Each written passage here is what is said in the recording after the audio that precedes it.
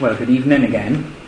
And it's nice to be back with you on a Thursday. Thanks, Ted. What's that do with you in our church? So we are looking once again tonight. Well, there we are. I won't give a return. We're looking once again at Mark chapter 9. Remembering the verses from 1 Kings chapter 17 that we have read to us tonight. But it's to Mark chapter 9 that I'd like us to turn again to. I said Sunday morning that we were looking at the transfiguration of Jesus, and that this out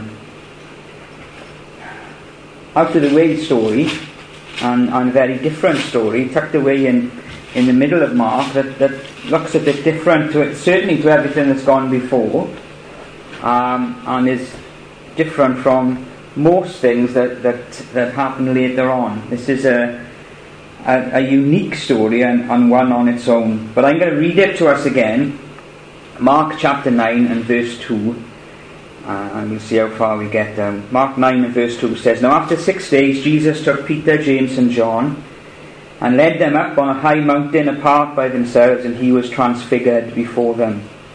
His clothes became shining, exceedingly white like snow, such as no launderer on earth can ever whiten them.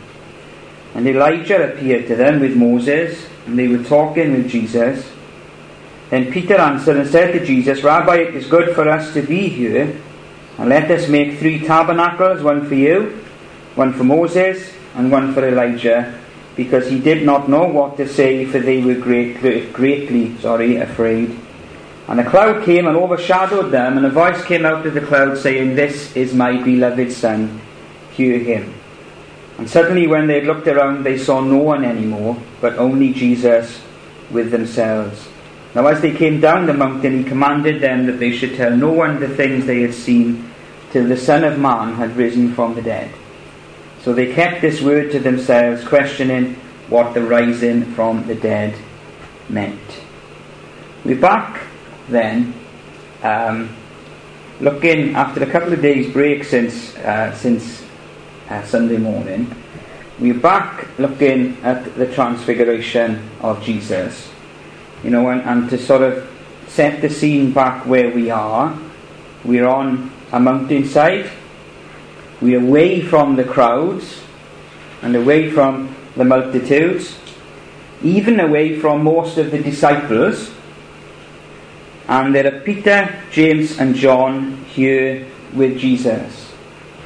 And as we've read this evening, as these 4 individuals find themselves up on this high mountain, led there by Jesus himself, the most amazing things, strange things start happening before the eyes of these 3 disciples, and we know them as Peter, James and John. We know what they went on to do, and we know the wonderful things that happened as a result of the ministry of these 3 individuals. But here, they're just 3 ordinary men who are not experienced in this at all, and who have never seen anything like this before, but they have been with Jesus a couple of years, and they are trying their best to figure him out. And some things they can understand, and some things are going over the top of their head, and he leads them up the mountain on this occasion, and the most unbelievable things start happening. There are raiments that are brighter than any launderer on earth could ever get them. There's Moses and Elijah. As we looked at on Sunday morning, there is the glory of Jesus displayed before their eyes for them to see, the reality of who he is revealed in this conversation that he has of his decease that he is about to accomplish at Jerusalem. And so for these 3 men, they're trying to sort of take this in, get to grips with it. God being glorified through the death of Jesus on Calvary, God's power and righteousness and justice, love, grace, mercy, forgiveness, and all these wonderful things becoming this reality before their eyes as Jesus starts to speak of his death, and as thoughts and hearts and minds turn towards Calvary. So this evening, I said last on Sunday morning that we were going to ask the Bible and this passage 3 or 4 questions. And on Sunday we looked at the question, why now? And this evening we're going to look at another of our questions, why Elijah? This is, in a very matter-of-fact way, the way that Mark approaches this. He says in verse 3, his clothes became shining, exceedingly white like snow, such as no launderer on earth can ever whiten them, and Elijah appeared to them. It's a real understatement, I think, of what happens there on that mountain. You know, it raises a number of questions. Perhaps the biggest question for me, or the one that I always think, is how did Peter, James and John recognise that it was Elijah? And recognise that it was Moses? Now Moses I can understand a bit, because I'm sure he looked like Charlton Heston as he came down from the mountain with his hair and glowing, and I'm sure he was carrying 2 tablets of stone, and so they would have thought, oh, there's Moses, a dead ringer from us. Always how I imagined him. But Elijah, how does he recognise Elijah? You know, I suppose you could let your imagination run, and you could think, well, perhaps he had a t-shirt on. Elijah and Moses. Perhaps Moses had a t-shirt on that said, I'm with Elijah, and Elijah had a t-shirt on, I'm with Moses. Perhaps the most understandable thing is perhaps Jesus introduced them. You know, and how amazing and incredible would that be? Peter, James and John, this is Elijah, Peter, James and John. Strange things are happening on this mountainside. If it wasn't enough that the garments of Jesus start to shine with this unearthly white, heavenly white, such as nothing these 3 men had ever seen before, all of a sudden Moses and Elijah are talking to him. You know, I have a very simplistic view of reading the Bible. I think the one that makes sense to me is to look at the Bible and believe that if the Bible says something, then it means what it says. You know, and I don't want tonight to sort of delve into any hidden meanings or secret meanings behind what Mark was trying to say but could only come up with these human words. You know, I believe that 2,000 years ago on a mountain, these 3 men looked up and saw Moses and Elijah speaking with Jesus, because that's what the Bible says. You know, it's strange and it's amazing, but the Bible is full of strange and amazing things. This is one of them. You know, you couldn't have picked 2 greater men. You couldn't have picked 2 greater characters, I don't think, from the Bible. But when you look at Elijah, you can ask yourself the question, why him? Why Elijah? Why does he stand there on this day talking to Jesus? What's the significance of Elijah being there? And then in 6 months' time, when I come back in October, we'll look at Moses. But for tonight, what is Elijah doing there? And it's important that we understand who Elijah was, some of the things that he did. Now, I think you've been looking at Elijah in your Bible and biscuits for about 4 or 5 years. So you know far more, maybe, than I do tonight. But just to give us a brief sort of summary and to bring us up to date with who this man is, he steps onto the scene of history in 1 Kings chapter 17, as we've read this evening, in the reign of a king called Ahab, at a time when Israel was being ruled by king after king after king. You know, and none of them, or none of the previous ones, were that great. In fact, they were pretty awful, these kings who ruled over the people of Israel. But in the midst of all these wicked kings, Ahab stands out even more, because he is as bad or even worse than the ones who have come before him. God sort of singles him out in 1 Kings 17 as a particularly bad king and a particularly awful king. Now, as you read the things that Ahab did, there are some things that you think are silly that he does. There are some things that you think are cruel that he does. But the thing that makes Ahab stand out more than anything else is that he has brought into the royal throne of the nation of Israel a Gentile. That's the great thing that makes Ahab stand out from everyone else. He has married a Phoenician woman or a Canaanite woman, and this woman has brought with her the religion of the Gentiles and the religion of the Canaanites. And she has worshipped from the throne of Israel, or from the royal family of Israel, a God other than the true God. A God other than Jehovah. She has brought with her a false god called Baal, that you know so much about, or Baal, as you call him that, which is a ridiculous thing to say.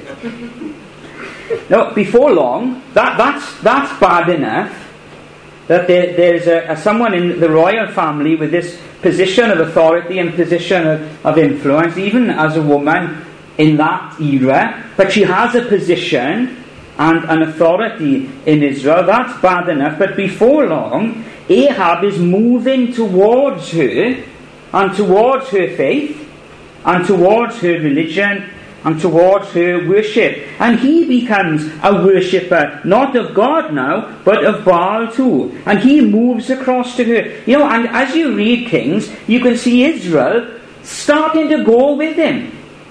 The whole of the nation are looking at this new God and different God, and God who promises different things to their God, who they've known about for hundreds and hundreds of years. Yes, we know all about God, but this is a new God. And this is a new faith. And this is a new religion. And this is new things for us to do, and it comes with new promises. And new doctrines and new loads of other things. And so Ahab starts to go across, and all of Israel starts to go with him. And all of a sudden, this nation of Israel that is set apart for God, that God has done so much for over the years, starts to go towards Baal and starts to move away from him. Now you'd think that Israel would have risen up, that the men and women of Israel would have risen up against Ahab and said, it's all right being a wicked king and a useless king. It's all right being a cruel king, but this is too much. You are taking us away from the God who has done so much for us. You are leading this nation away from the God who has achieved so much for us. You would have thought that if anyone was going to rise up, it would be Israel, because Israel was so blessed by God. Look at what the Lord has done for us. You would expect them to say, look at how God has brought us out of Egypt. Look at how God has opened the Red Sea for us. Look at how God has established us in the promised land. You would expect Israel to rise up and to say these things and overthrow this worshipper of a foreign god. But none of that happens in the book of Kings. Israel starts to drift and starts to lose sight of God and starts to drift towards the newness of a foreign god.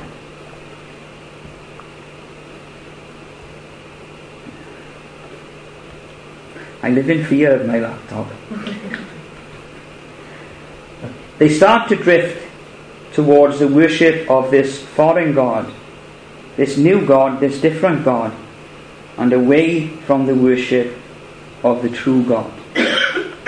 And in 1 Kings 17, God, the true God, and the God who has called them, the God who has looked after them, and the God who has been with them since he called them, The God who has rescued them from Egypt and slavery, and the God who opened the Red Sea for them, and the God who has established them in the promised land. In 1 Kings 17, God responds to the drifting away of Israel.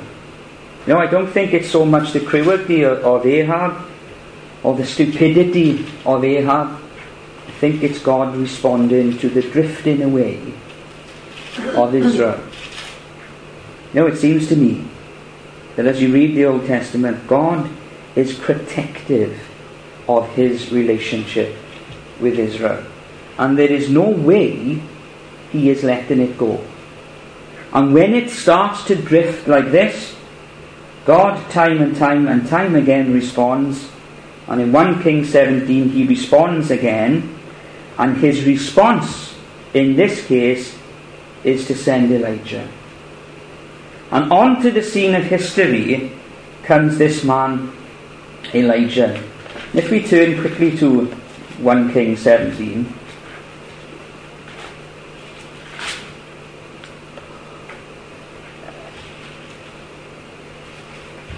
Verse 1 gives us this introduction of Elijah onto the scene of history. Elijah the Tishbite, says verse 1, of the inhabitants of Gilead, said to Ahab, as the Lord God of Israel lives, before whom I stand, there shall not be dew nor rain these years, except at my word. Now, quite an introduction. And it says an awful lot about this man. Because out of nowhere, in walks this man to the most powerful of men in the nation. To a bad king, a rubbish king, a stupid king, a dangerous king, and a cruel king. Now, and into his presence goes Elijah, and he makes this boldest, most courageous of statements. God's response is to send Elijah, and as we read there, this brave man, this courageous man, stands up to this most wicked king. Now that could have been the beginning and the end of Elijah, right there, if this wicked king of Ahab had decided to end his life. So it's in bravery and using courage that this man, who is God's man, stands up to this wicked king. And Elijah is used by God to get God's message across to the king, to the queen, and more than that, to the people of Israel. He is God's man to get God's message out to his people. Now, as Sophie read tonight, then if you would have counted the times that the word of the Lord, that phrase, the word of the Lord, is either used word for word or alluded to in 1 Kings 17, you would have, well, I got up to 8, and then I stopped counting. So in a chapter that's 24 verses long, at least 8 times and probably more, the word or the phrase, the word of the Lord, is used in relationship to this man Elijah. The word of the Lord. Verse 2 of 1 Kings 17 says, then the word of the Lord came to him, saying. So his calling and his ministry in 1 Kings 17 is all about the word of the Lord. It's the word of the Lord coming to Elijah, and then the word of the Lord being spoken by Elijah to Ahab, to Jezebel, to all the nation of Israel. So Elijah spends these next chapters doing that with lots of different people, hearing what God says and then speaking it out, becoming God's mouthpiece. So God not speaking to Ahab, and not speaking to Israel directly, but God speaking to Elijah, and then Elijah being God's man and God's prophet and God's mouthpiece, and speaking out this message of God. That's Elijah. Now we come back to Mark chapter 9. And we're a long, long way from this court of Ahab. We're a long way from Kerith or Zarephath or any of those places in geography, maybe a little bit in time, certainly. Hundreds of years have gone by, give or take, about 800 perhaps years have passed by. And now this deliverer of the Word of God, this mouthpiece, this messenger of the Word of God, stands next to Jesus on a mountain. Stands next to Jesus, the Son of God. And these three men, these three ordinary disciples who are trying to get their head around it, are looking at him. The messenger of God on one side, the mouthpiece of God who is used to deliver time and time again and communicate the Word of God to kings and queens and to the nation of Israel. They are watching him stand next to Jesus. Peter and James are there, but John is there too. John the disciple, who tradition would have it, is a young man when Jesus meets him, is a young man as he goes through the things that he goes through in the earthly ministry of Jesus. John, this young man, is terrified on this mountain, amazed, bewildered, trying to get to grips with everything that goes on. John, the disciple, is standing there watching all of this. Now, years later, when young John has become old John, he writes his gospel.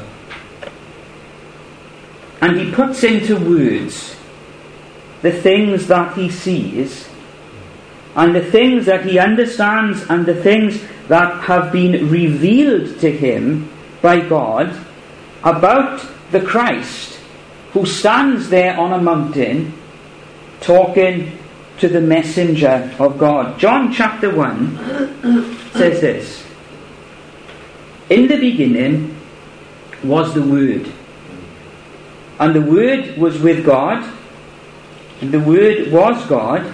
He was in the beginning with God, and all things were made through him, and without him nothing was made that was made. In him was life, and the life was the light of men, and the light shines in the darkness, and the darkness did not comprehend it. If we skip down a few verses and come to verse 14, John says this: and the Word became flesh and dwelt among us, and we beheld his glory, the glory as of the only begotten of the Father, full of grace and truth. I don't know if he is, but it sounds to me there as if John is talking about that day and that occasion. The Word became flesh and dwelt among us, and we beheld, we understood, we looked at his glory, the reality of who he is, the glory as of the only begotten of the Father, full of grace and truth. And so you have, in the words of John, the disciple, who is on that mountain looking at this scene, you have the deliverer of the Word of God in Elijah standing next to Jesus, who is the Word of God. The messenger, the deliverer, the hearer and the speaker of the Word of God is standing next to Jesus, who is the Word of God, the Word become flesh. You know, and it's this amazing picture, this wonderful event, and wonderfully physical picture of the fact that there was a time in the history of the world, and in the history of men and women, and particularly in the history of Israel, there was a time when God used men like Elijah to speak His word. There was a time when God spoke to men and called them to deliver and to speak His wonderful word. Now there is a time, and it's glorious, and it's wonderful. Now there is a time when He is speaking to us, not through Elijah anymore, as wonderful as he was, but when He speaks to us Himself, face to face, in the person of His Son. Once there was a time when God used wonderful, brave, courageous men like Elijah. He showed them His word. He told them to deliver His word. But that time has passed by. Now, gloriously and wonderfully, He is speaking to us Himself, face to face, through the person of His Son. No, and for you and me as Christians tonight, that has wonderful benefits. Because now there is no need to wait for God to use someone else. No, that's what it was like to be a Jew. That's what it was like to live in Israel in Old Testament times. God would anoint someone and would choose someone and would gift someone. They'd come with a wonderful message, and then they'd die, and then the nation would be waiting for the next. You know, in time and years and years and then someone else would come on the scene, and you think, right, well, the Word of God is back there, and we can understand it now, and we can hear what God is having to say, and then that time would be over, and they'd wait, and they'd wait, and they'd wait, and they'd be looking and looking and looking for God to do the next thing, and for God to rise up the next person, and for God to speak in that way time and time and time again. But you and me, we are not Old Testament Israel, we are New Testament Christians. Amen. And there is a wonderful benefit in that, because we are not looking at our watches. And we are not, well, you might be tonight, but you know, we're not generally wondering when God is going to raise up someone else, and when God is going to speak to us again, and wonder why the heavens have been silent year after year after year, and look for God to do the next thing, or the new thing. Now, as His people, there is no need to wait and look and long for the next prophet. Now there is no need for you and me to wait for God to rise up someone else and to speak through someone else. Now there is no need for you and me in Estra tonight to look longingly towards Israel, and to look longingly to Nazareth, or to Galilee, or to Jerusalem, or Kerith, or Zarephath, or any of those places. There's no need now for us to wish God would speak to us like that. If only we could hear God's voice like that. There's no need now to look thousands of miles away and wish God would speak to me like that, or would speak to us like that. Now God is speaking. Amen. Now God is speaking, and He's speaking Himself. He's not speaking through anyone else. He's not speaking through a mouthpiece or a vessel, but He's here with us. This is God with us, one of us, in the person of His precious Son, Jesus, the Word of God, Jesus, the message of God, who has become flesh and has dwelt among us. You know, it would be wonderful enough, I think, if what this story were to tell us is that God has changed his way of communication. You know, that's perhaps what it sounds like up to now. That once he spoke through Elijah, and now he speaks through Jesus. That once he spoke through Elijah to Israel, and now he speaks through Jesus to the world. You know, and that is true, but I don't think that goes far enough in what this strange but story that is growing on me would tell us. I think it tells us more than that. It's not just God saying, well, I used to speak through Elijah, I won't speak through Elijah anymore, I'll speak through Jesus now. Because John would tell us, and it's important for us to understand, I think, that it's not Jesus who is speaking the word of God, it's Jesus who is the word of God. It's not just a message that comes through someone else, it's a whole new message now. This is God with us. This is what Elijah has been talking about and leading us to all of these years. This is what God has been doing for hundreds and thousands of years. Everything has been pointing up to the moment when God's word just wouldn't be spoken, but God's word would be revealed and would dwell with you and me. You know, this is not just a communication thing, but the whole message of God has changed now. And whereas Elijah was pointing forward to a time that would come, and not on his own, Abraham was doing the same, and Moses was doing the same, and Elisha was doing the same, and Isaiah, and I'm going to go through them all, Jeremiah, Ezekiel, Daniel, Hosea, Joel, Amos, Obadiah, Jonah, Micah, Nahum, Habakkuk, Zephaniah, Haggai, Zechariah, Malachi. All of those are pointing towards this time. All of those are wonderfully used by God. They hear the word of God, they speak the word of God, but their time is over, because the time of looking forward is gone. Now it's here.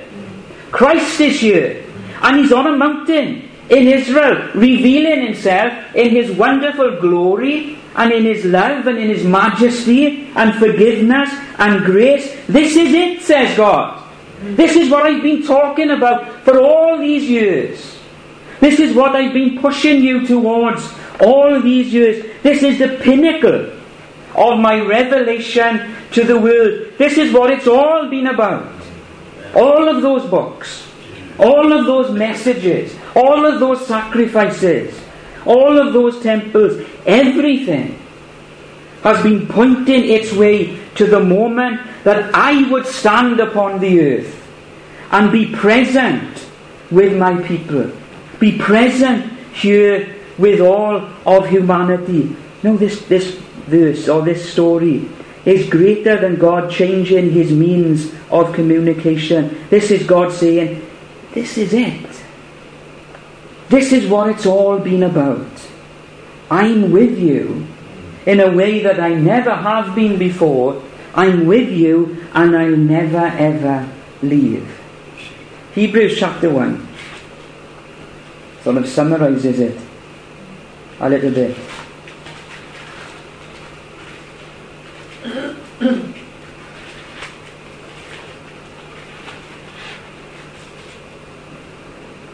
When it says, God, who at various times and in various ways spoke in time past to the fathers by the prophets. Now you could write there Elijah. God, who at various times in the past and in various ways through various different people in times past spoke by the prophets. Verse 2 says, has in these last days spoken to us by his Son, whom he has appointed heir of all things, through whom also he made the worlds. Now, you know, if Hebrews and the writer of the Hebrews had just stopped there at the end of verse 2, then you would think that this was just the only change is God using someone else instead of Elijah. using Jesus instead of Jeremiah or Ezekiel. But the writer to the Hebrews goes on and he tells us all about Jesus now. Because Jesus isn't just the mouthpiece of God. And Jesus isn't just the messenger of God. This is what Hebrews says of him, who being the brightness of his glory, the express image of his person, upholding all things by the word of his power, when he had by himself purged our sins, he sat down at the right hand of the majesty on high. Jesus is here. And it makes redundant everything that has gone before. These great and these wonderful people, wonderfully used by God, who heard the word of God and spoke the word of God. But this story will tell us that their time is over now, because God himself is standing here on a mountaintop in Israel. God himself is here in all of his glory, in all of his power. God himself is here purging our sins. God himself is here offering us his forgiveness. God himself is here making a way where there seemed to be no way. God is standing on a mountaintop in Israel speaking.